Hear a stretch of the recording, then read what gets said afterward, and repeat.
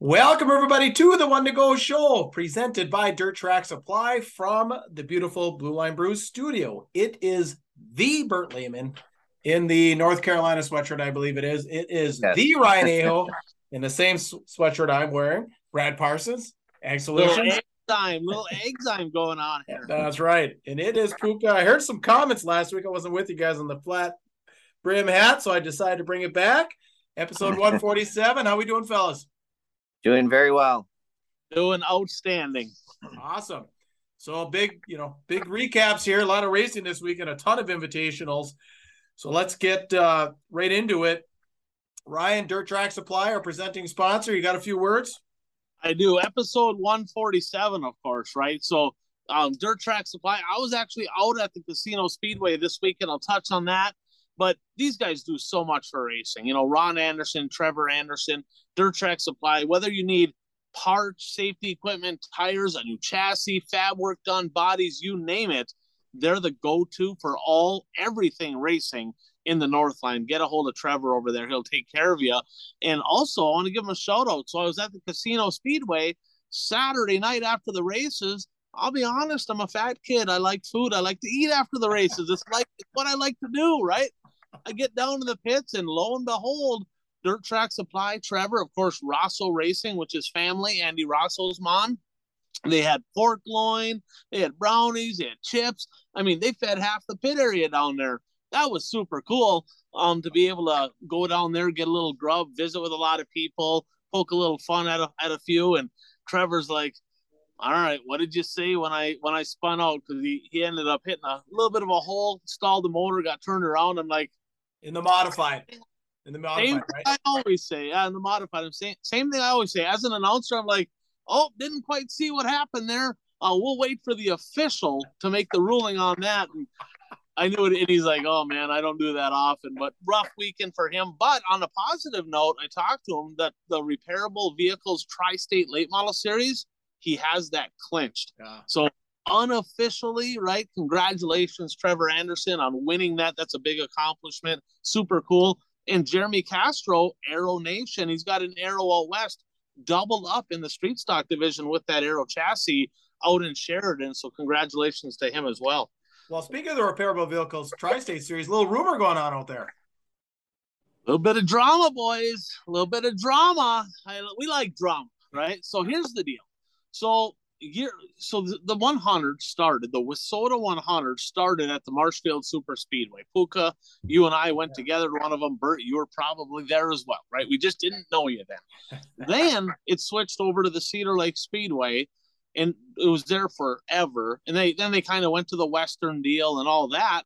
Well, when the whole thing collapsed with Cedar Lake and WISSOTA, it went to Huron, the Dakota State Fair Speedway, and great environment. Beautiful facility out there, tons of room, tons of parking. Personally, everybody's got their own opinion. I prefer the racing on a smaller track better, but overall, just a great environment at Huron. Well, a couple years back, do you guys remember when Orville Chenoweth decided, I'm going to go ahead, I'm going to retire, and if I promote any shows, it'll just be a couple a year, right? And he did that. So WISSOTA decided we're going to move the 100 over to Fergus Falls. It's been there ever since, and I think that's a great facility, centrally located, and all that. Well, this year, last year, Orv had a couple shows last year, I think 4 this year. Well, it's the last year, I believe, in the contract for the WISSOTA 100, so it was time to either award it to somebody else or renew it. And WISSOTA went ahead. They renewed the contract with I-94. I believe it's going to be there for 3 more years. Orv Chenoweth is on the warpath. Okay, Ooh. He is way mad. Really? Yeah. So I don't know the details. I have not personally read the bylaws, but he feels, and he might be right. I don't know this for sure. I'd have to see the verbiage. But he feels like there should be a process, or there always has been, where tracks submit a bid to host the WISSOTA 100. And he's like, I want it back. I want it back. So he's mad he never got a chance to bid it. Okay. Is there a process? Is it in the bylaws? I don't know that for sure. I'd have to see them myself, but he feels like that's the case. Okay. Now, WISSOTA's like, look, I talked to some different people, and I was at casino. It wasn't Todd. That's not where I got this from. Okay. It was other people, but they said, look, Fergus Falls is centrally located. They've been expanding the facility. They had great racing out there. We're just going to continue to have it there because it's kind of right in the middle, right? When you look at the geographic landscape of Wissota, Orv's not happy with that, right? So the word on the street out there that Orv's talking about doing is running a tri-state late model series event for big money. When I say big money, much bigger than what the 100 pays, and that's 10 grand to win. Okay. Wow. Against the Wissota 100, right? And he said he will also run the same support classes, mods, super, streets, that's the word on the street. And if Wissota says you can't, if you're a Wissota sanctioned track, you can't do that. Well, his answer to that is like, look, I just won't be Wissota then, and I'll just run non-sanctioned shows. Not a big deal. I'll pay a lot of money. Don't care. So there's some fences to be mended there. That'd be terrible, right? Because the idea behind the 100 is everybody coming together. You already have Cedar Lake. They have the legendary. You got the one at Fergus. We do not need another event that weekend. So hopefully Wissota, Orv can mend fences somehow, work out something, get something squared away, because that would be a bad deal for racing. Wow, very interesting. Fans, if you heard anything, please comment. That's a great, juicy rumor. Anything on that, Bert? What are your thoughts?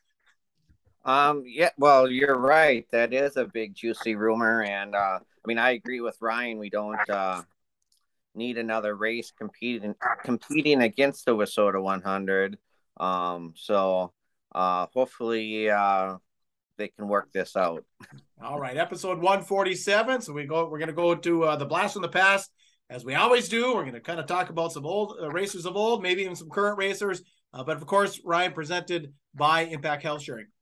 Yeah, it's the time of year, right? It's getting cold, which means open enrollment is here. If you pay for your own health care, if you know people paying for their own, if you're a business owner, you cover it for your employees.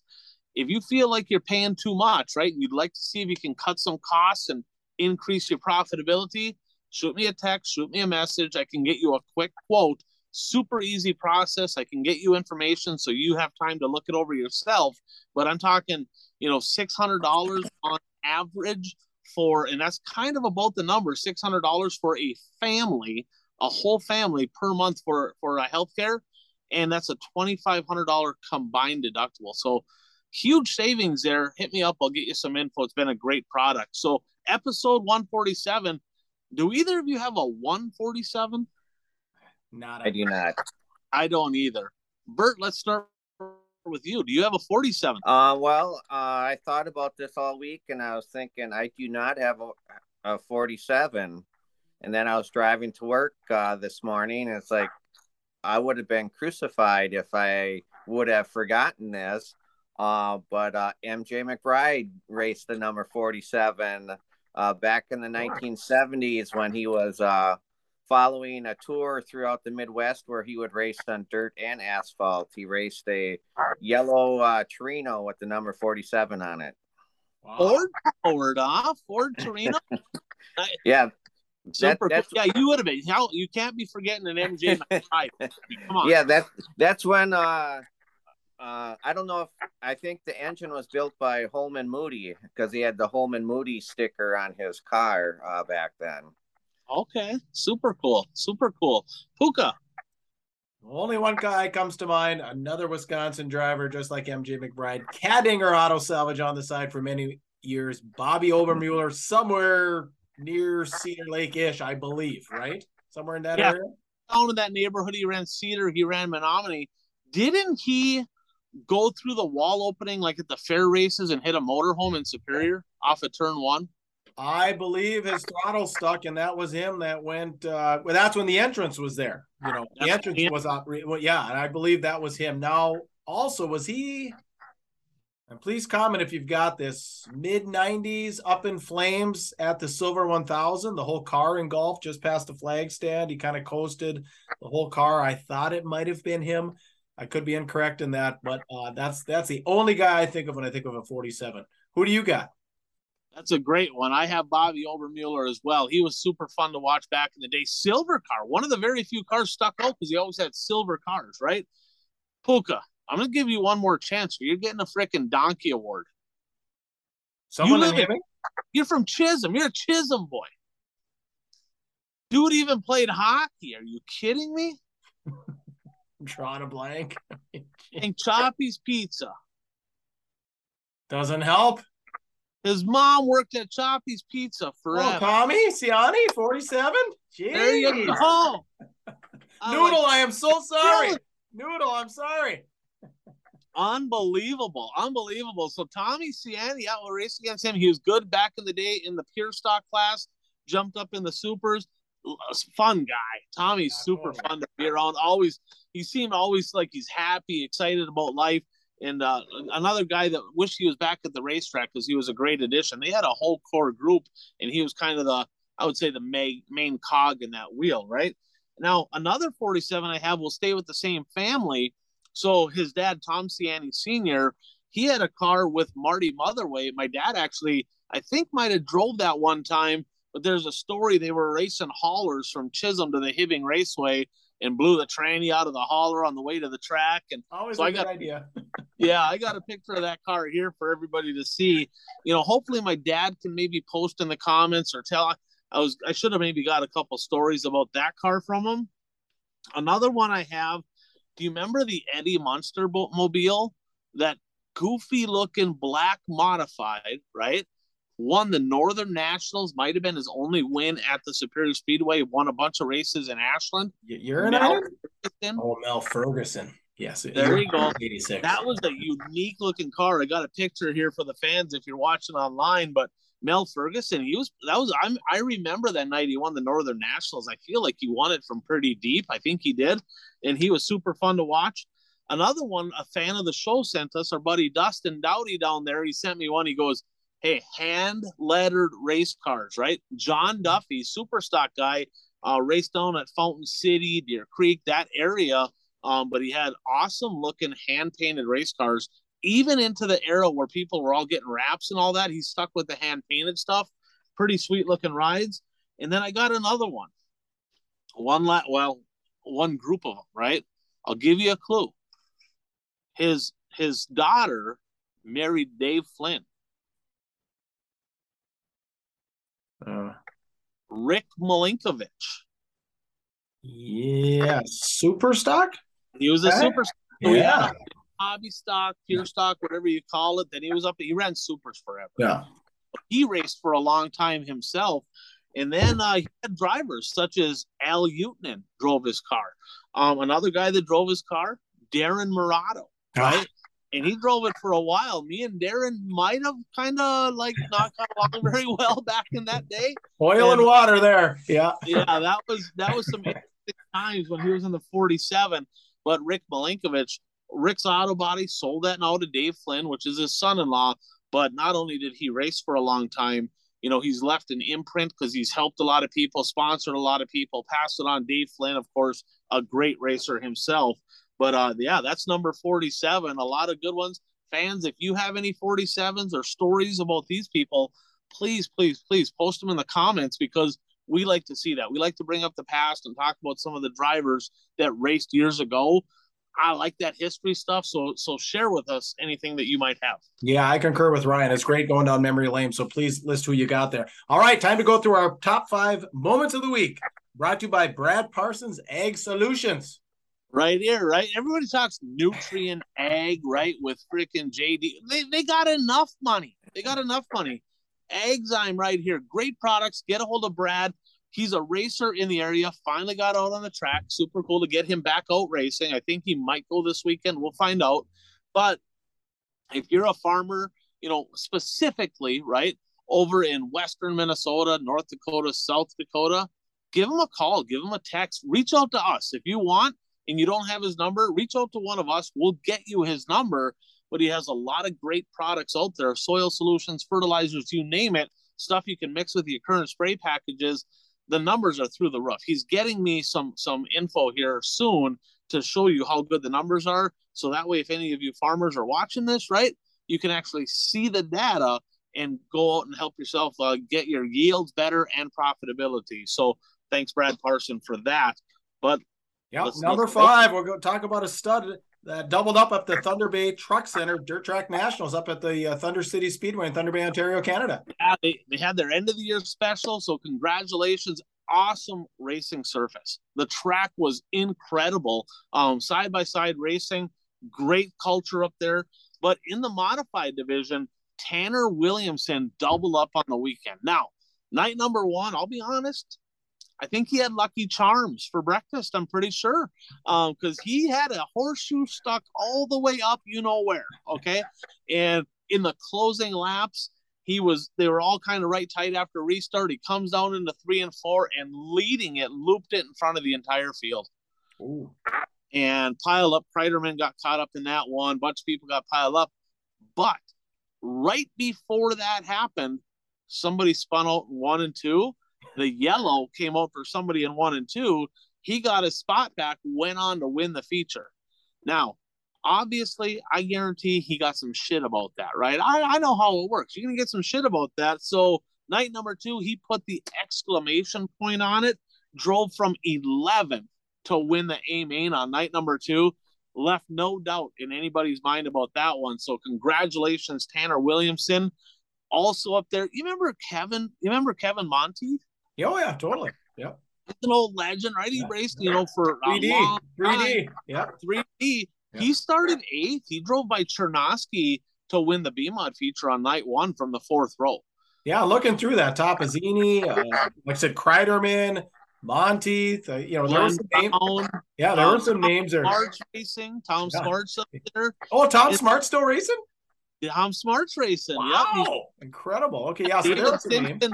Yeah, night number 2, here's how good the racing was. Williamson won from 11th in the mod, and David Simpson, I think he won from, I believe it was 11th in the B mod as well. So tons of passing. Chernosky, of course, won the supers because that's what he does. But 2 wins from deep in the field. So great night of race, great weekend of racing up in Thunder Bay. All right, number 4, girl power. This is invite time, right? This is a time of year where the cream rises to the top, where the money shows are. There's a lot on the line. And we'll start with the Red Cedar Speedway, the Punky. She didn't quite win this year, but Kennedy Swan was 1 spot away from going back-to-back as Punky Manor Challenge Champions winner. She got 2nd. But how about Ashley Merworth, track champion over at the Granite City Motor Park, winning night 1 of the Piston Cup, winning a big invitational on her home turf in September. Congratulations to her. And another gal, guys, that we've been talking about all year long, Maria Bruxick, was impressive at the Casino Speedway. She battled. She was in the top 3 night 1. Bad deal. She was battling for 2nd with Dykhoff, got turned around, caution called on her. Night number 1, she says, I wasn't happy with 2nd anyway. Parked that 14 in Victory Lane. So the gal's doing well this weekend. All right. For number 3, we're going to go out to North Dakota to the Jamestown Stampede. Let's talk some late models. Bert, did you watch that one? I did not watch that one. The video is right here, right? So Don Shaw stays hot. Kinda. Yeah. I'm going to get in trouble for this. Don's a little feisty. Don, I love you, man. But again, you owe a Christmas card, in my opinion, to the officiating crew at the Jamestown Speedway. It just is what it is, okay? Eric Edwards, a guy that I don't know much about, he looked pretty darn sporty in that 14 late model. He was fast, led early. Shaw got by him. They get into lap traffic. You can make the call. Fans, you make the call. The video's right here. Eric Edwards threw a slider on Shaw in lap traffic, and it was close. In my opinion, he cleared him. Shaw checked up, got into his rear bumper, and then literally stopped the car. Yeah, stalled or what? I was wondering what happened. Shut it off. I'm like, what is that? They even said on the thing, well, Shaw broke. He didn't break. He just stopped, right? He didn't get shoved off the track or spun. He just stopped. Caution comes out. Shaw gets the lead back. They put Edwards to the back. I'm like, not sure I agree with that call. It is what it is. Shaw, he's had a really good postseason here. Don Shaw, winner at the 51st annual Jamestown Stock Car Stampede.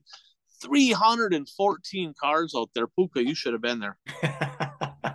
All right. There's a little town in northern Minnesota, up in the Arrowhead, Chisholm, Minnesota. There's a guy who put Chisholm, Minnesota on the map, and his name is Ryan Aho because he traveled all over, won races, won national titles. So everyone knows where Chisholm, Minnesota is now. And the Chisholm boys are rocking this weekend, Ryan. Yeah, not from Chisholm, Minnesota. These boys are from Osage, Iowa. They've been rocking all year. And I'll be honest with you, I really don't watch a lot of USRA stuff. I really don't. Great racing, but I already watch a ton of it, right? I just don't have, there's only so much time in a day. Well, it was brought to my attention. I need to start watching these two. So Jim Chisholm and Joe Chisholm, guys, have been unbelievable. Okay. So let me give you a couple tidbits here. Jim Chisholm, right now, 19 years old. He won night number 3 of the Fall Jamboree at Deer Creek, $12,000 to win. He's got 9 wins on the year, 3 USMTS wins as a 19-year-old rookie. That's impressive. That's good stuff. Also, the 2020 and 2021 USRA BMOD national champion. So he did that at 17 and 18 years old, right? Very impressive. Joe Chisholm, 16 years old. Okay, his younger brother. He swept the whole weekend. He won all 3 nights in the BMOD class at the Fall Jamboree. Now, I think Jim did that a couple of years ago also, okay? But here's the deal. 16 years old. Now, did you see the car counts for the BMODs? 78, 74, and 75. So win all 3 nights with that car count, that's dang impressive, especially as a 16-year-old. But I don't care if you're 36. That's getting her done, right? And then he's got 18 wins on the year and keeping it in the family, USRA BMOD national point leader. It looks like there's going to be a household full of BMOD national championships from USRA. Keep an eye on them, too. I'm telling you, they are the next big thing in modified racing. They're making their mark down in, they race a lot at Deer Creek and Mississippi Thunder. Those two are going to make some big, big noise over the next couple of years in open wheel racing. Sounds like it. Congratulations to the Chisholm boys. All right, number 1. We're going down to the Red Cedar Speedway to the Punky Manor Challenger Champions. My favorite driver, Bert, I'm sorry. Okay, I'm sorry. It's not, we're not talking late models at the Punky. I'm sorry. No, I saw it. I saw it. You're going to talk about the best damn modified driver in the area. That's right. The best damn modified driver in the area. Just ask him. He's not lying. I'm telling you what, the human highlight reel, Kevin Buzzy Adams. He races like 4 times a year. He's like on the retirement circuit, comes from the 4th row and just drives by them all up on the cushion like Buzzy Adams does, right? Then he gets down in victory lane and he's like, I think AJ and Jimmy are pissed at me because I don't race. And I kind of had to come back out and prove that I'm the best mod driver in the area. It just is what it is. I'm like, bold? Not wrong. Not wrong. It was impressive because it was a day race. You don't win invitationals from the 4th, 5th row on a day race. That don't happen. Well, especially when the race before the late models looked like the track had rubbered up a little bit and nobody wanted to venture off the bottom late in the race. So we're going to talk more about that in just a moment. But you're exactly right, Bert. I mean, and he even said it in victory lane. He goes, man, am I glad you kind of did a little bit with the track because I would have pulled off on like lap 5, because it was trained up after the late models. We're going to touch on that in a minute. But Buzzy, so fans out there, I want you to screen video this and you send this to Buzzy Adams, okay? This is my plea.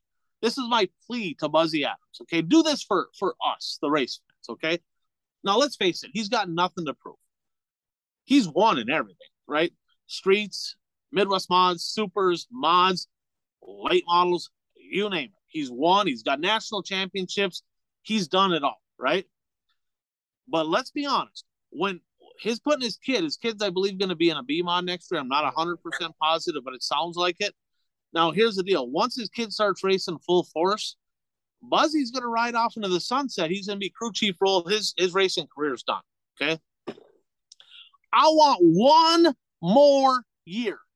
One. That's all I want out of you. One more year where Buzzy Adams goes after a national championship. I want to see Buzzy Adams, Johnny Broking, Tyler Peterson, Mike Anderson, Shane Sabraski, Belfi, Ames, Stearns. I want to see these top guys going after a national championship one more time. But most importantly, I want that 40 ride to go head to head with TPO because they kind of drive alike. They're fun to watch. And I want to see him right off into the sunset, a national championship contender. I think he could get it done. Buzzy, one more year. Give us one more. That's all I want. One more. And then you can go help your kid do exactly the same thing. That's all I'm asking. I agree. And part of that deal is you have to come to Grand Rapids every Thursday night, Buzzy. That's part of the deal, just like you used to. That's awesome. All right. Well, if you're sponsor you if you do. Yeah, there you go. Yeah. Thumbs up, everybody. For Buzzy, thumbs up to the show. We'd appreciate a like at this time. All right. So the hot takes section, we're going to move on to brought to you by buyraceshirts.com. So I was just looking at the calendar. So for those of you that are shoppers, less than 90 days now until Christmas. As a matter of fact, where I'm sitting, 29 degrees tonight. It's starting to feel a lot like fall. So buyraceshirts.com. That's where you can go as a racer. Get your gear, get your merch, get everything ready for your fans. Christmas is coming. They're going to want to shop, and you're going to want them to show off your gear at Christmas and after Christmas for the Super Bowl party that's coming up in 2023. Packers in it, Vikings in it. We'll talk about that later. Anyway, buyraceshirts.com. That's where you go. Large quantities, small quantities, and get all the designing done for you. And like I said, get your merch ready for Christmas. All right, Ryan. So you got some news, WISSOTA 100 related. So a lot of people were venting, right, about, oh man, the officiating at the 100 and that deal with Vogel and this and that and the other, right? Well, when you're driving truck, you got all kinds of time to be on the phone talking to people, right? So I had an opportunity to speak with the head of officiating for the crew for the WISSOTA 100. And he's like, you can give me the donkey awards because like I missed a couple things. It is what it is. Just throw them on my shoulders. I'll take it. We don't need to do that, right? We don't need to do that. We talked about that last week. But what we did talk about is there's a lot of times missed calls. A lot of times there's blowing calls. A lot of times there's different vantage points, right? So one thing is, let me ask you this. When the World of Outlaws come in with their officiating crew, right? And they come in with their announcer, should the track officials and announcer and stuff be like, well, this is my track. Like I'm doing it. No. They have their own, right? It just is what it is. So I think that there's too many people that think they're in charge sometimes, and you're trying not to hurt feelings, right? One person needs to be in charge. It does not need, and I have nothing against the officiating crew from Fergus, right? But what they need to do is have one person in charge. And if that person, if other people are like feeling slighted, they're not the person for the job. Okay. That's the most important thing. You got to have somebody in charge, run the show. That's it. The other thing we've talked about this, guys, multiple times, and I talked about it with him. So when you're on, especially a small track, but even a medium-sized track, when you're down in the infield watching racing and you're trying to watch the calls, things happen so fast. I mean, there's times that we've all sat up top and we're watching it and we're like, I think I saw it this way. And then you watch the replay and you're like, wow, I missed that. Well, it's way easier to miss it from the infield. At the 100 and at other events, I'm a firm believer there's got to be a head judge. And he agreed. There has to be somebody sitting up there that has a better vantage point that can see these, right? There was multiple calls that he talked about. One of them was with Dave Moss. Dave Moss flat out got dumped in the super stock. And here's the deal. The guy that spun him out went on to win night number 1. Did he do it on purpose? No, probably not. It was a racing deal, but he definitely did it. Moss was off the track. This guy won. It was just a bad deal. I mean, calls get missed. But if we know that calls get missed, why not put our officials in the best position to win? Give them the best vantage point. Put them up top where they can see with a better perspective, right? They always say eagle eyesight, eagle eyes, because an eagle's looking down. They can see everything, right? It's the same thing here. Get them up, get them outside the track where they can see. The other thing is they're talking about going to instant replay, okay? Now, not every night and not for every call, but at an event like this or World of Outlaws or anything on Flow where they have multiple camera angles. I want your guys' thoughts. As long as they can do this in a speedy fashion, right? Why not have a head official sitting right next to the person that has the computer with all the different camera angles on it and say, okay, get me that angle there, and let's go back and take a look at that to make sure we got it right, almost like an instant replay in the NFL. What is your thoughts on that? Would you rather get it right or speed up the program a little bit and miss calls? What would you guys rather say?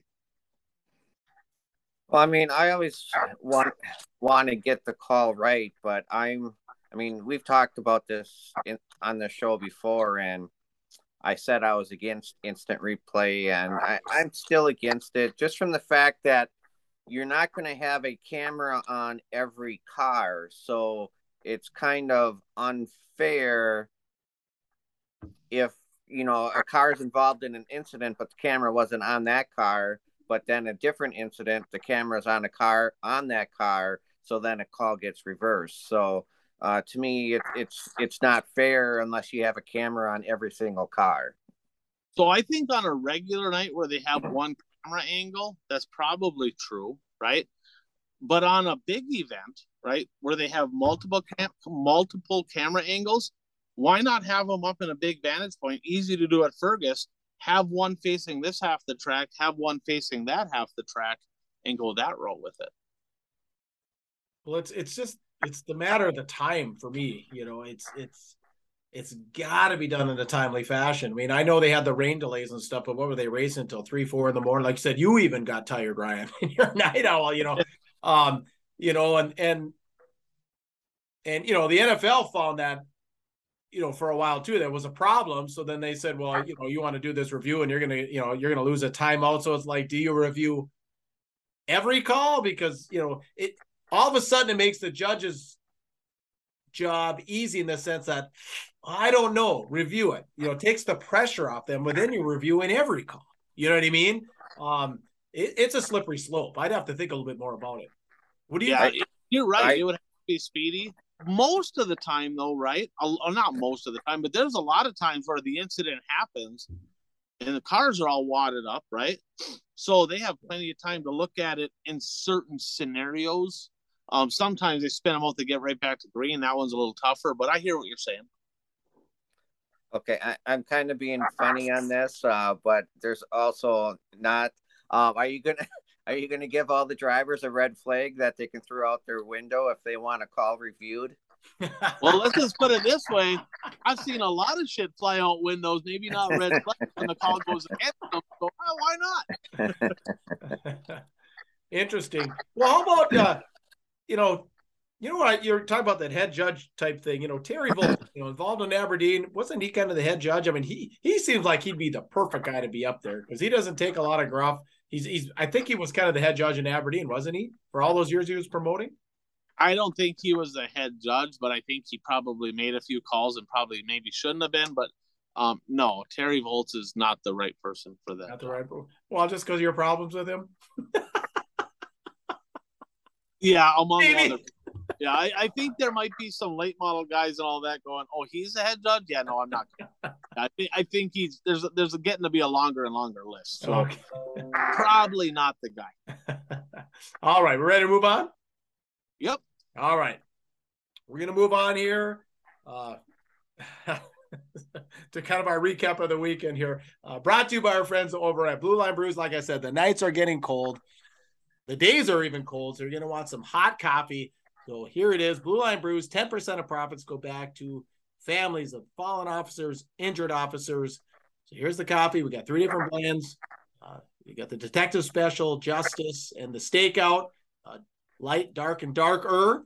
We also have the K-Cups here with the little puppy dog. Where's my little K-Cup here? So there it is. So BlueLineBrews.com, save 15 is the promo code. Save 15% on your order. There's also, like I said, kind of keep an eye on this label. Northern Wisconsin, the Twin Ports, Blue Superior, the Iron Range, over in the Bemidji area. You can find it on shelves of some stores. So BlueLineBrews.com to save 50% or keep your eye out at a store near you. All right, let's kick it off. Thursday night, the Dwayne Mader Memorial. Did either of you watch any of the Wissota stuff? I watched the Mater. I watched the late model, the feature.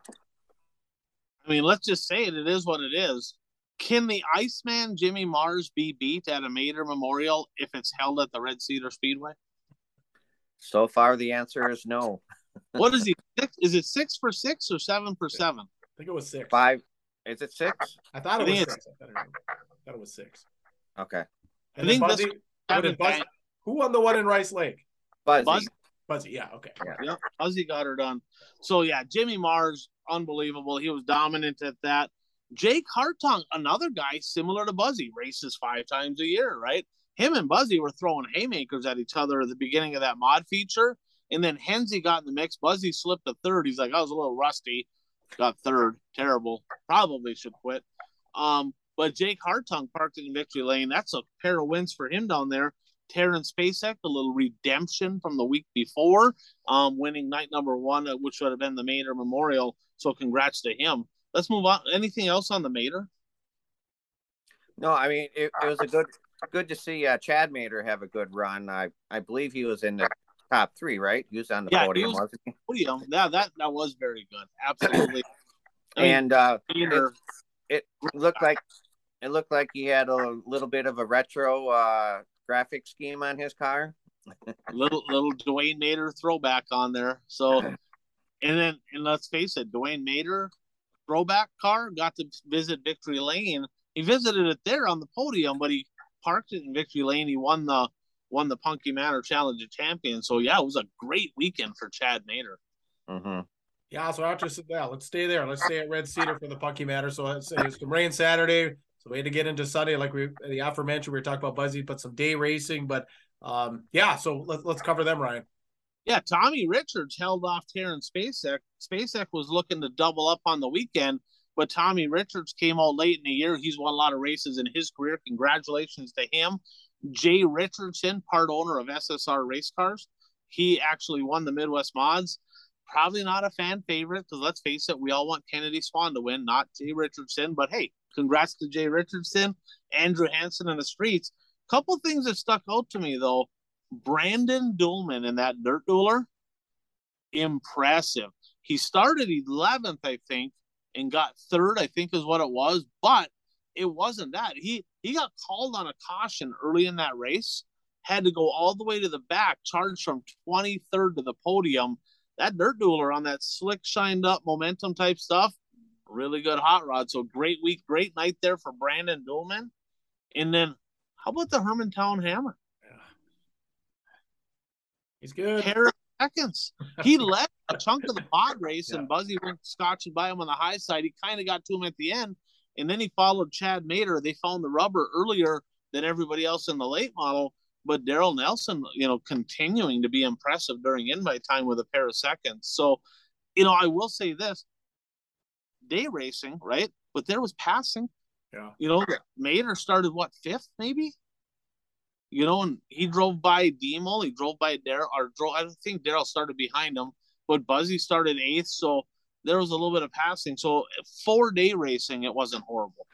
Yeah, I mean, whenever we went and raced at the Punky, I always hated it when it rained and we had to race on Sunday afternoon because I hate day racing. But yeah, I mean, every feature there was passing in multiple lanes. Like you said, in the late model feature, towards the end, it was more of a train on the bottom. But actually, AJ did try to make it work up top late, and he did gain some ground, but he would jump the cushion a little bit because it was a little treacherous. Right. But getting back, speaking of Kennedy Swan, the door was open for her to win that race, but she just couldn't quite close the deal on the last lap. And in the super stock feature, who won it again? Richards? Yep. And it was almost heartbreak for him, though, because he was leading early in the race, and there was a car that was pulling into the infield pit area, and he got caught behind that car. And then the 22 car got by him and actually took a little bit of a sizable lead, but he was able to run him back down and take the win. So he turned heartbreak into celebration. Yeah, good catch there, Bert. I forgot about that. So, yeah, great comeback there. Great rebound for Tommy Richards on that. All right, the Autumn Classic. I did watch some of that, Ryan. On the mic, nice work. Good job. Thanks. It was a hell of a lot of fun. I want to thank Todd and Vicky Good for having me out there. Third straight year, I got to announce out at the Casino Speedway. We talk about that place a lot. I love that place. Just an awesome little bull ring. But along with the Granite City Motor Park, so you said you want to own a racetrack, huh? They had to fight through some shit, right? Let's just be honest. I mean, they got some rain. Granite City, or I'll go back to them in a minute. Casino was just about ready to go racing on Friday night. Looked like everything kind of was passed, and all of a sudden, out of nowhere, here comes a rainstorm, downpour on the track, maybe for an hour. They packed till 9:30. They tried their tails off to get that in. It just was not going to happen. They worked on the track the whole next day to try to get it smooth. Had a couple holes in it, but with all that rain, what do you expect? But unbelievable the work that they had to put on there and at Granite to even have races this weekend. So hats off to them. The other thing is, just to recap on the late models. I mean, a little bit of a battle royale night one. I mean, they were all getting a piece of each other, a lot of DNFs, but Chad Becker, the hot shoe, winning both nights of the Autumn Classic, and he's done for the year. That puts the exclamation point on his season. He will be the 2022 WISSOTA Late Model National Champion. Congrats to him. In the modifieds, Tyler Peterson put on a clinic on night one. It was fun to watch, fun to announce, fun to be there for that. Mike Stearns is a good race car driver. He was in the hunt.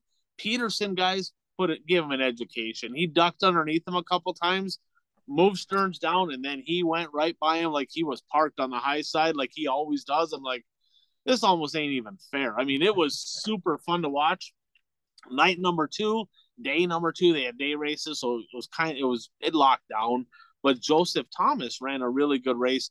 Lee Gross he found the rubber before Joseph got next to him. Contact was made. He went around ending his night. Lee Gross probably should have won that race, but a great run for Joseph Thomas. Midwest Mods, Mikey Nichols. We talk about him all the time. Very talented race car driver. I would love to see, and they said, no, we're not interested. We're not going to do it. But I would love to see him chase after a WISSOTA Midwest Mod national title because he's good enough to be in the conversation for sure. Put on a hell of a show night one. Scott Hansen, who got a car from the Liker boys, he got one of them Fab 18 cars. He picked up, I think, his 6th or 7th win on the year, something like that, getting another win on night number two. And then Street Stock, Kyle Dykoff, he put the exclamation point on his championship season night one. Little bit of drama because him and Vogel, great race. This is one that could have almost been a top 5 moment. Him and Vogel were trading sliders there in the closing laps. I mean, it was an awesome race up front. Vogel got ahead of him, and Dykoff kind of missed his mark, and Brooksick got inside of him. They get together getting into turn one. Caution comes out, Brooksick to the back. When that came out, Dykoff got the lead back because they had to go back a lap. If that don't happen, Vogel wins. He gets his lap back, he wins. And Justin Vogel, he went down to victory lane with them guys because they're buddies. They raced together, and he congratulated them. Kyle Dykoff, very emotional, 100th career feature win in an outstanding season, winning the WISSOTA Street Stock national title. And then night number two, we talked about Brooksick winning that one. And then it was just great all around, just a great atmosphere, great people out there. Great to see, Jay Schmidt. I talked to Jay from Real Estate by Jay Schmidt. I talked to Trevor, of course, from Dirt Track Supply.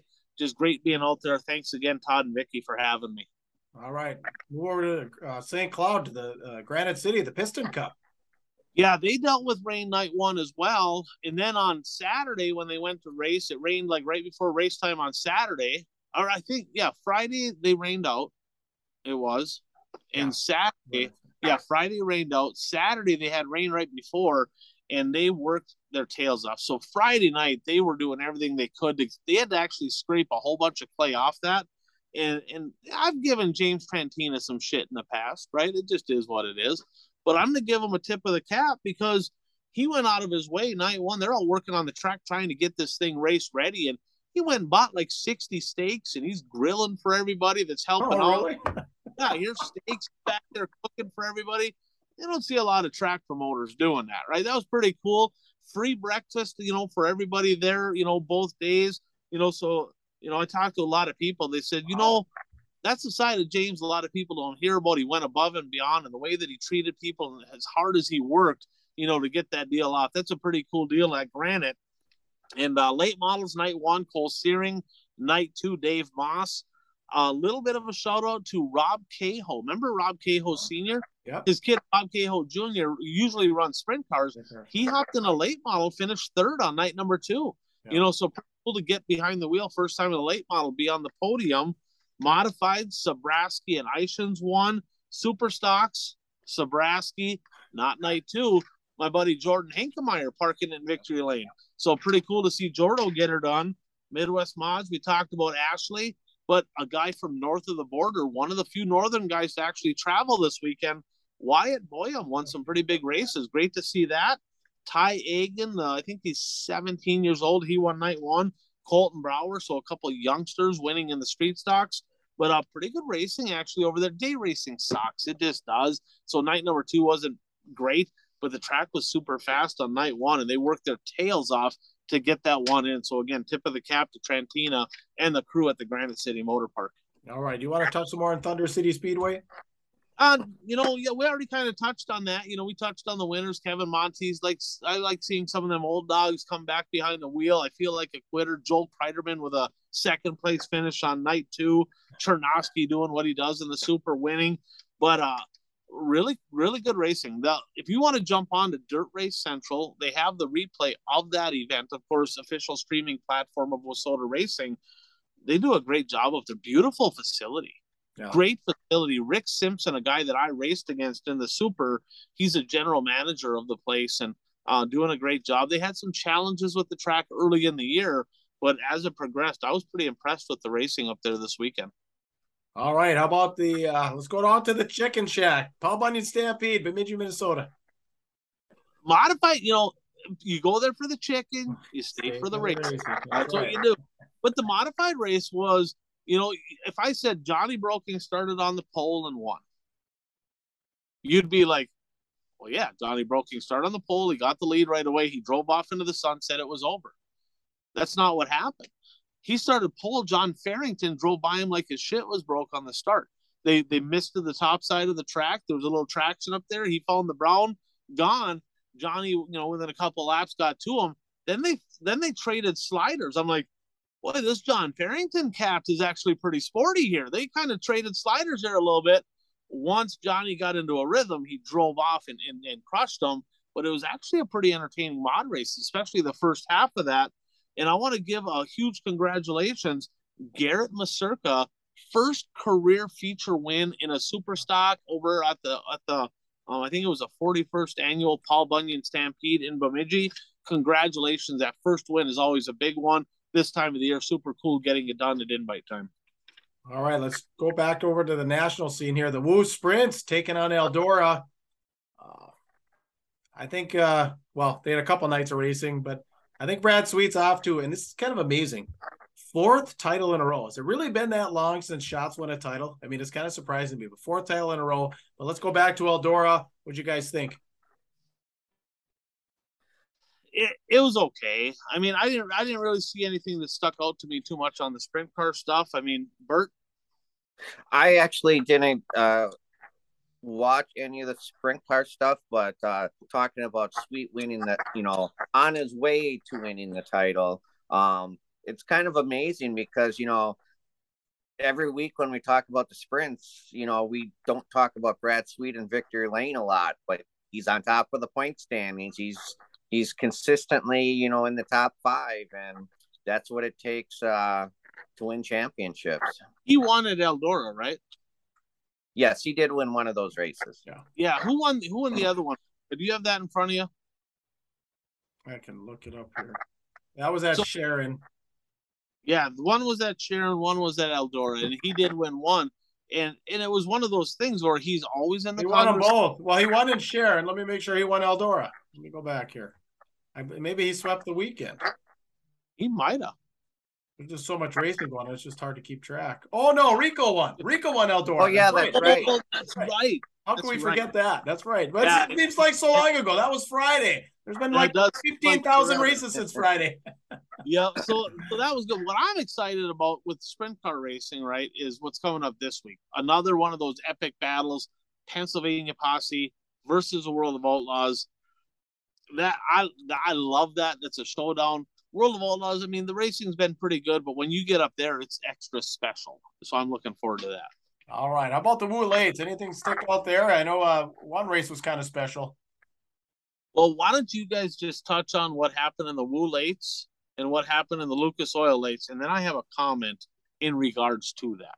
Okay. So the World of Outlaws. Did you catch any of that, Bert?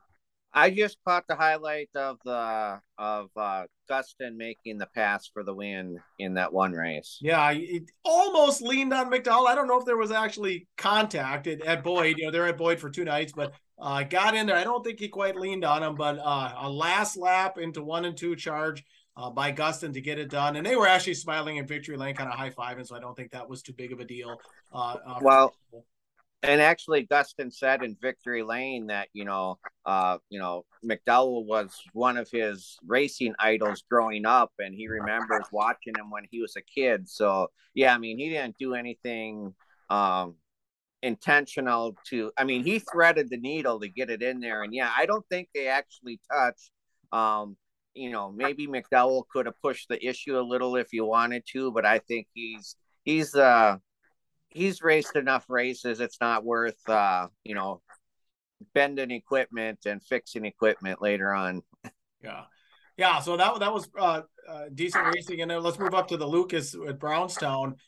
They rained out Friday night, had to do double features there on Saturday. T-Mac got the main event done on Saturday night, so extending his points lead. Actually, Shepard had some problems, although Shepard was sent to the back. I think he ended up with about a top 5 run. He really sliced and diced through the field. But a pretty happy T-Mac in victory lane, and like he said, I've been in these situations before. I'd like to think that we've got enough space between me and Bishop now. But he said I'm not counting my chickens before they hatch. Yeah, and Hudson O'Neill, of course, won the night before the Jackson, and then Jimmy Owens another win, right? And he parked in victory lane night number 1 down at Boyd, but. Let's just be completely honest. And I know you guys are late model guys. Bert, you're more of an overall fan than Puka. Puka's like, oh, it's late models, right? I love you, Puka, but I think you're cousins with Troy Powers, okay? So with that said, it's just not entertaining, right? I mean, it's not just me talking about it. You hear actual late model guys on the national scene talking about it, right? You hear Overton talking about it and T-Mac talking about it. They're like, the racing sucks, right? It's just not good. Even at Casino, the late model racing was kind of awful, right? The street stock racing, B mod racing, and A mod racing was 100 times better. Even the Hornet racing was more exciting to watch. The late models, they're the top class. It's one of those deals where people hear me talk all the time. It's like, you got to water the track. You need moisture in it. We need a little character. We need a cushion. Remember Bobby Pierce at Davenport when he said, this ain't freaking IMCA modifieds. We need a cushion to make these things good, right? He said that. And I thought at first it was a slight at IMCA modifieds. But if you think about it, when the track is slick bottom to top, modifieds can still move around the track and race. Late models cannot. So if they have a cushion, you can at least chuck sliders, you can do stuff. So he was exactly spot on. Like, we need to have some character on the track. Otherwise, like, it's not even entertaining. I've had drivers reach out to me when I said, we need to get the track with some character mudded up a little bit early to get some good racing. And they're like, well, you know what these things cost. I mean, we can't do that. That'll tear shit up. Yeah, you're right. I get it. I agree. That is true. That is a true statement. I get it, right? But would you rather do that and have entertaining racing, or would you rather have the same awful product that we've been getting? And pretty soon fans are like, I ain't going to the freaking late model racing and nobody going to pass anybody anyway. The racing sucks. I'll go watch something else. Yeah. At the end of the day, it's entertainment, and it's not entertaining. The product is terrible. And I would love to see some changes made. I don't know what all them changes need to be. I know part of it needs to be with aero. Even on WISSOTA late models, there's too much aero stuff involved with late models, especially on bigger tracks. So do some stuff to get rid of that aero advantage, maybe the tires, maybe something on the suspension. I don't know. But right now, late model racing, if I had to rank it with all the other classes, it's on the bottom of the list. It's just not been a good product. What is your guys' thoughts? Well, I mean, just to touch base with some things that you mentioned. You mentioned that, you know, with the late models, they need a track with character, but with a modified, they can drive all over the place. And I think the Punky Manor was a prime example of that. At the end of the late model race, it was a train on the bottom. I mean, some drivers did try to make the cushion work, the little bit of a cushion that there was. But as I was watching that race, I was thinking to myself, you know, thinking, Chad, just stay on the bottom. If you're going to get past, make them pass you on the outside. But then the modifieds came out after the late models, and they were able to drive all over the track. Buzzy was working the cushion. Nelson was in the middle. And, you know, I've noticed that at Shawano Speedway too, you know, the late models, you know, it's a train on the bottom, the mods come out, and those are IMC mods in Shawano, and they can race top to bottom on a slick track like that. So, yeah, I mean, if a track doesn't have, I mean, definitely the most exciting late model racing is a track with a cushion. I mean, there's no doubt about that. And I've really learned to love the bull rings in Illinois because they always have a cushion. I just go back to memory lane a little bit, just, you know, like Cedar Lake back in the 90s, you know, there were many nights where there was someone on the bottom and someone on the top, and it was like this every lap was just somebody just a little bit more, a little bit. And now that you bring this up, it has been some time, you know, since I've kind of seen that. So I don't know enough about the rules, but I do think, well, like I said, the racers are telling you something needs to change. And I remember those years, and you guys probably remember that late 90s when that's what you started hearing about NASCAR, aero, and you know, I have an aero push or a clean air, you know, that was a term, and you know, the aero push and all that, you know, so I hope we're not headed in that direction, because we saw what happened in NASCAR, you know, over the last, you know, go back 10 years, 15 years, 20 years, and kind of look at NASCAR go this way. So like I said, I don't know what needs to change, but I would say I'm in the camp that I would prefer some sort of change. And like, I mean, back in the early 90s when I first got involved in late model racing, you know, I remember the decks were straight, you know, from the front of the car, and then they were straight all the way to the spoiler, where now the decks, they're sunk. And, you know, I don't know how much of an influence that has on aero and that sort of thing, but if the decks are sunk, I'm assuming that it's good for the drivers because they wouldn't be sunk otherwise. Yeah, there's a lot there. And, you know, and you think about old Labor Day shootouts, Puka, right? Where late models just go-karting around the bottom, and next thing you know, here comes the modifieds after that. They're all over the racetrack. So, I mean, we love late model racing. We love all sorts of racing, but the product just is not good right now. Changes need to be made. Hopefully that's sooner rather than later. Bring back the wedges. Yeah. Oh, yeah. It's a little fin on the front. All right. Let's finish up this section with the Fall Jamboree, Ryan. Yeah, we talked about the Chisholm boys. That was really the story of the whole event. And night number one, I believe it was Lucas Schott, I think, won night number one. And boy, I don't remember who won night number two. I was seeing Jake O'Neill won one night. Did I hear? Did he win one? Yeah, look at take a peek at it really quick. O'Neill didn't win one. So Sorensen is dang near has it locked up, right, with the national championship for USMTS. Pretty big payday next week on the show, right? Because there's not as much racing to talk about. We're going to talk about the dollar value these drivers are getting. We're going to talk a little bit about that in a second. But some of these series, you don't really have to race that many shows to be. I think it's 100,000, I believe it is, to win the USMTS. That's going to be a big deal for Dustin Sorensen. So night number one, I believe, was Lucas Schott. Number two. And then Carlson. Caden or Carter. Caden Carter. Yeah, O'Neill second.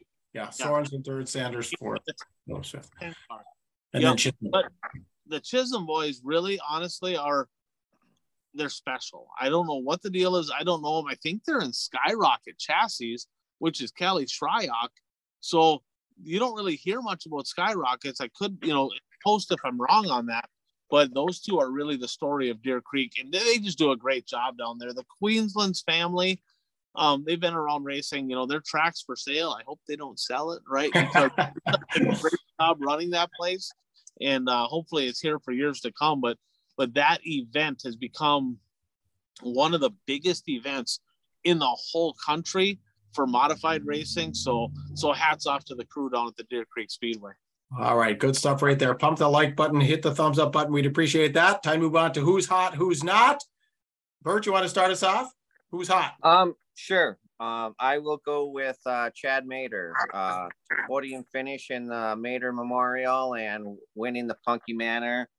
So it was a good weekend for him this past weekend. Right. Okay. You want me to go? I'll go with Don Shaw. He said, the wins the sites a couple weeks ago in Grand Forks, second place at the 100 last weekend, and the win out of Jamestown this weekend. Who you got? I also had him down in the notes where he won the NLRA race with the World of Outlaw Sprints the week before in Fargo, and he got second Prelude to the Johnny. So Don Shaw has had an excellent postseason. There's no question about that. But Daryl Nelson, the Hermantown Hammer, every single weekend he's either been first or second, right? He got 2 seconds this weekend. He got a first and a second at the Legendary. He won Labor Day Shootout. He won a night at the Northern Nationals. I mean, throughout September, Daryl Nelson has been in the conversation every single night with both cars. So I'm going to go with the Hermantown Hammer. All right, who's not? I'm going to go with Pat Dorr, just from the standpoint that it's invitational season, and this is usually when he shines, and you see him battling for wins. And this past weekend, I mean, in the Mader race, I think he was up to 7th, but I mean, invitational time, you expect more than a 7th out of Dorr. That's who I had too. I was the same thing. Normally Dorr's bagged to win by now. So we've got Ashland coming up this weekend. He'll probably be at Ogilvie for one of those shows. Maybe Mississippi Thunder. Maybe he'll venture down there for that. Is that this weekend or is that the next weekend? That's about 3 weeks away. Okay. So middle. That's the 22nd or something. Oh, geez. I thought it was a person. Okay. So, But yeah, I had Pat Dorr down too. Cause like I said, normally he's bagged an invitational win by now. Ryan, who you got? He won one night of Labor Day, right? That's true. That was a month ago. Yeah, that's true. I already forgot. Right. I got too many Labor Days in my memory bank. I had a couple guys down. I mean, it's not like they've been terrible, right? But just not what you expect. I mean, Ashley Anderson, Jesse Radetsky. I mean, they're running okay, but I expect first, second with those guys, and it's not quite been there. But the guy I'm going to go with is Tyler Erb. Okay. It seems like just yesterday, when Brandon Shepard was leading the World of Outlaw points, right? And leading Lucas. And it seems like just yesterday I think he was second when he switched. I think Dennis Erb Jr. might have passed him, but he was leading Lucas. And we're all thinking, at least I was, that, okay, so Tyler Erb's second. At that time, he was just a few points ahead of T-Mac, right? And I'm like, okay, well, Shepard's obviously going to go race World of Outlaw now, right? So could Tyler Erb win the championship? I mean, there was a point this season a few months ago where he was in the conversation. He was like first or second in win counts, right? I mean, he had a great start to the year and literally ice cold. He has been awful. I mean, I think he only has 2 podiums maybe since the beginning of August. I mean, he has just not been competitive. I don't understand what changed there because he was so good early and he's been absolutely just terrible the second half of the year. Yeah, he did podium. He got third on Saturday night, but I agree with you. He is. I think we alluded to this a little bit last week, where RTJ seems to be going in this direction, and Urban Bronson seems to be going a little bit more in this direction. And the thing is, it's not like that team isn't a championship team because, I mean, they won a championship with Josh Richards in that car. Yeah, right. Exactly. All right. Time to go to the locks of the week. Bert. Well, first, we gotta talk about Jay. Talk about Jay. We all have like our real lock of the week, right? That is Real Estate by Jay Schmidt. Glad I got to see him, and I saw Trajan actually had his debut in a late model out there. Looked pretty good. I think he got third in his heat. He was pretty sporty. Got caught up in a wreck, not his fault. Tore some stuff up. Wasn't there night two. But if you're in the Watertown area, if you're in that area over in South Dakota, and if you need real estate transactions, I don't care if it's land, commercial, residential, whatever it is, get a hold of Jay Schmidt. He's going to take good care of you. He's been in the racing community, in business for over 21 years. Great family, great guy. That's our lock of the week. So, Bert, now your other lock of the week. All right. I am going to keep picking him until he wins. AJ Demo will win the Red Clay Classic in the late model. All right, I got Daryl Nelson in the modified at the Red Clay Classic. I got Johnny Broking doubling up at the Buffalo River Speedway. He is not going to the Red Clay Classic.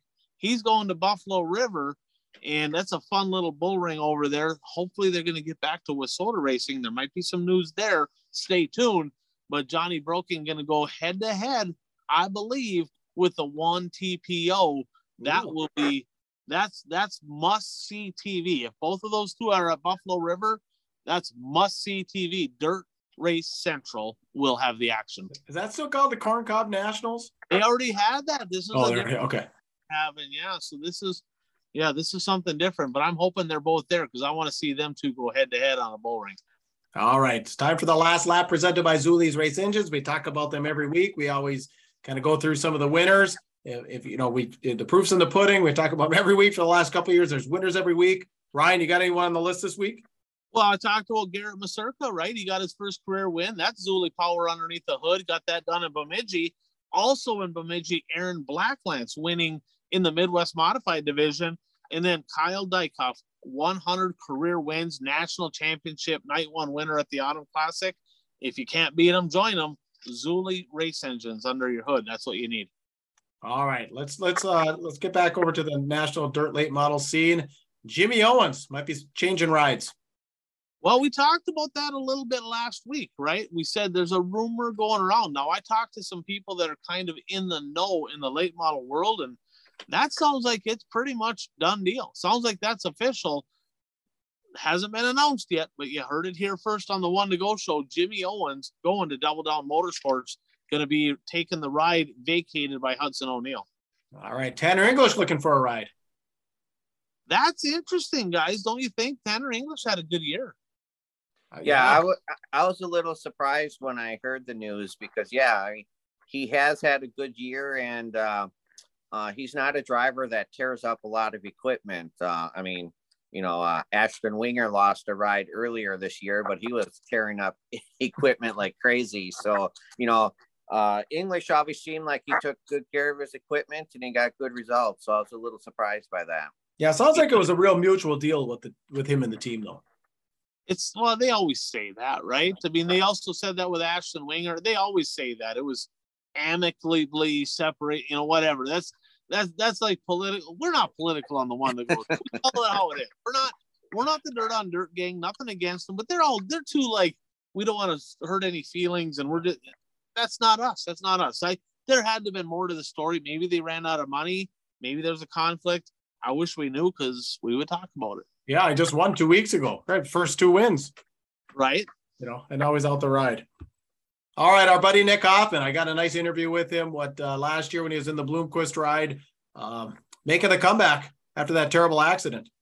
Yeah, super glad to see that he's okay, first of all. But then they had Mod Mania down at Granite City, or Tri-City, I should say, in Granite City, Illinois. And he got a big payday down there, parking it in Victory Lane. I mean, Nick Hoffman, regardless of what happened to him in that accident, he's still Nick Hoffman, and he's going to be fun to watch the rest of the year. I'm not sure what his plans are, but that deuce is unbelievable in a modified. Awesome. All right, so we're going to get into our current standings here. Let me take a look. Bert trotting off, riding off into the sunset. Jeez, oh man, you could take a look here. 148. I'm at 133. Ryan 127. Jeff 122. Mike 95 and Brad 75. And Mike sent us a little something here, boys. So this is, look at here. This is going to be the official trophy to the winner of the Pick'em contest this year. So thanks, Mike. Little harder. Dylan Cromschroeder, right? The 9 ride. Awesome in a super stock, limited late model, USRA late model guy. He helped out with that as well. Mike actually giving away the first trophy that he said he ever won for that. So thanks, buddy, for that. Actually, yeah. Bert, you should be thanking him for that because I don't think we're gonna see that. I'm hoping to get by Puka and then tear you down at the end. Yeah, I had a good week last week. I'll admit that. It seems like we're adding a lot more races to pick. I don't know if that's because you guys need more races to try to catch me. But so we picked all those casino races, the late models and the mods, and I got 8 points out of those races. I got 4. I picked Scott Ward, and Scott Ward did not have a good weekend. Night number 1, Scott Ward was running like in the top 5, and he basically got sick of all the yellows and pulled off. He said he was bored and just was not going to deal with it. And then he said that he was frustrated and just stayed home on night 2. I'm like, that's bullshit. What did Paninsky say last weekend? Racers race. Come on, Donkey Award to the wild child Scott Ward, because I came to casino because you never know what he's going to do in Victory Lane. I didn't get to see it, so Donkey Award to Scott Ward. Yeah, you got to interview him, last year or the year before? I remember that. You guys had some fun in Victory Lane. All right, so, got the end of the show here, and you can see what we're picking here. We got the graphics up. Yeah, so big weekend. Like I said, Buffalo River, Red Clay Classic, Madtown Showdown down in Madison. Yeah, the Madtown Showdown, of course, down in Madison is coming up, right? I actually announced that a couple of years ago. That's a great event. The big one, no disrespect to any of the other shows, right? But the big one's a Red Clay Classic. I mean, they pay more for the super stock purse there than the Legendary 100 paid for the late models, if that tells you anything, right? So I really should go with my sure bet of the week because I don't think I picked Johnny, right? The sure bet of the week is the Dave Flynn racing team and everybody with them will consume more cans of beer than laps at the Red Clay Classic. That really should be my sure bet. That's a big event down there. Buffalo River with a doubleheader. Victory Lane Speedway up in Winnipeg, they have a doubleheader to cap off the season. That's on cooldown.tv. And then of course we have, the Castro Flow Racing Night in America. Tomorrow night, it's Tuesday, we're doing the show. That's at Atomic.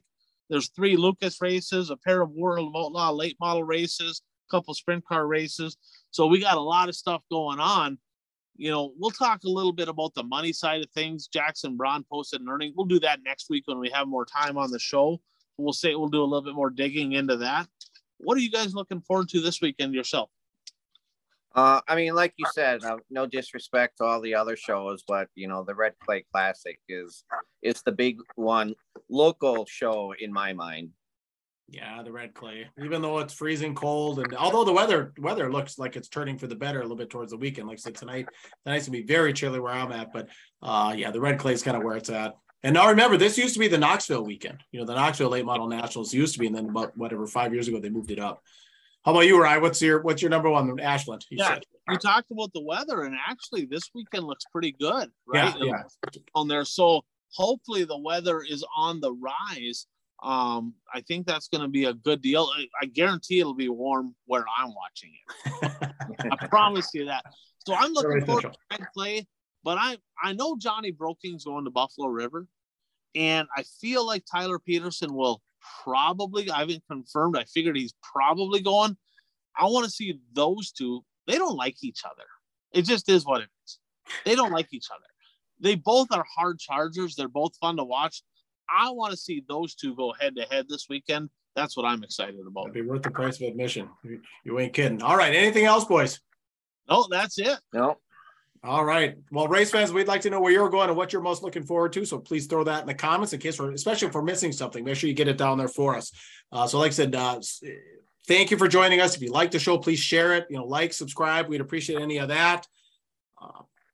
Our great partners that help us keep this thing going. Dirt Track Supply, Brad Parsons Soil and Ag Solutions, Jay Schmidt Real Estate, Zulie's Race Engines, BuyRaceShirts.com, Impact Health Sharing, Blue Line Brews, Dirt Race Central, Mason Aaron Videos.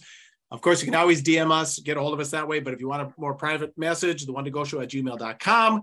You can find us on Spotify, TikTok, Snapchat, Facebook, Rumble, and YouTube.